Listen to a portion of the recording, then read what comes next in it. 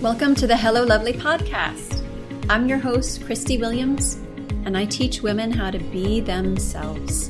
As an exclusive life coach for women, I'll teach you how to manage anxiety, make decisions you're confident in, and stop beating yourself up. So let's get started. Hi, beautiful. Welcome back.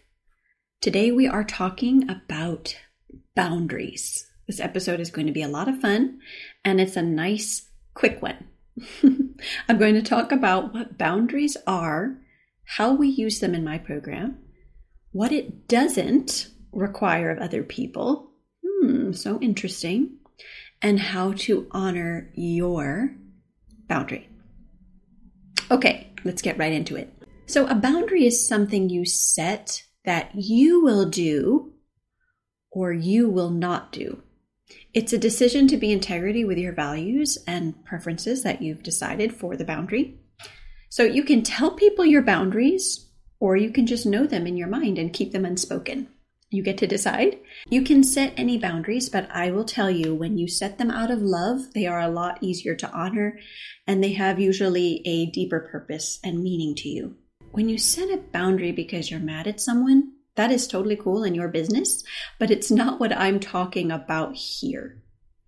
These boundaries are decided out of love, and they are with a purpose to protect something that matters to you that you can control. And because you're the one taking action to honor your boundary, they don't require other people to do things. So they're different from rules or punishment. So here's an example of what is not a boundary. Telling someone they have to take out the trash bag or they won't get snuggles from you. That's not a boundary. You can ask people to do things, but if they don't comply, because adults get to decide what they want to do, they haven't crossed a boundary. And because we're talking about adults here, we're not talking about rules for children or employees. We're talking about boundaries set for you, not rules for other people. I love the trash bag scenario because that's a rule that I had for my hubby back in the day. It's his job to do it. Now, it's fine for me to have that rule, but if he doesn't comply, he gets to not comply. Like maybe he doesn't want to take out the trash bag. So that's not a boundary. A boundary is not me saying you have to take out the trash bag. That's more of a rule or expectation. And we can't always guarantee people will comply, but that is not a boundary. A boundary is set for yourself. For example, if you don't work on Monday nights, let's say you have set this aside. This is important to you and you have set it aside that you do not work on Monday nights because that's for your personal study, relaxing, family time, whatever. Your boundary is that you will say no to work, a work opportunity, or any kind of other invitation that happens during that time. People can absolutely ask. So the boundary is not saying, oh, no one can ask me to do anything on Monday night. The boundary is that you will say no to that invitation.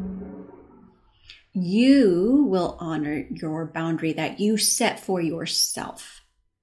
So people can ask and you don't have to stop them from asking or make them accommodate, but your boundary is to honor saying no. So that's why it matters what boundaries that you really want to put in place. When it's not consistent, is it really a boundary? Or is it really just a preference in the moment? Like you totally get to decide. But it's just really to show like the value of a boundary is purposeful and has an intention to protect something that matters to you, that's important to you. So we'll use the same boundary for example's sake. Let's say you set the boundary, Monday nights, set aside, no work. Nothing is going to keep you from that time that you have allotted for yourself. Well, then you're asked several times by different work opportunities. Hey, can you do Mondays? Hey, can you do Mondays? Hey, can you do Mondays? And you choose not to honor your boundary here and there. It won't have the impact that a boundary stands for yourself. So it's an in-the-moment decision, which minimizes the purpose and importance of a boundary. And this is where setting a boundary out of love and purpose makes a boundary be a boundary at all. Because it's not just something that you're willy-nilly about. It's not something you're wishy-washy about. It's something that protects you and your values and an intention. So here's another example. You may set a boundary for yourself not to accept any invitations, any plans on the fly. You set the boundaries because you were overcommitting. Maybe this is something that you were a recovering overcommitter, a recovering hustler. And you were just very quick to be like, yes, yes, yes. So you had set a boundary for yourself to not overcommit. And so the way you honor that boundary, you say no, you think about it, you get back to them.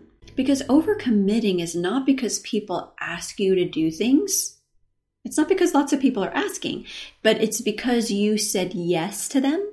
So your boundary is not that people stop asking, but that you will think about it, get back to them, or say no. All which are totally cool.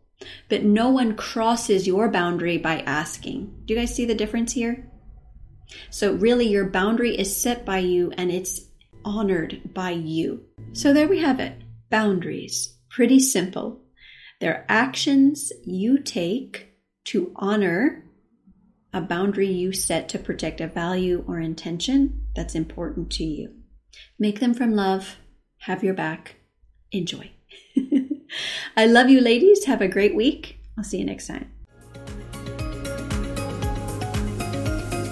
Hey lovely, if you want to be more confident on the outside, you have to start on the inside.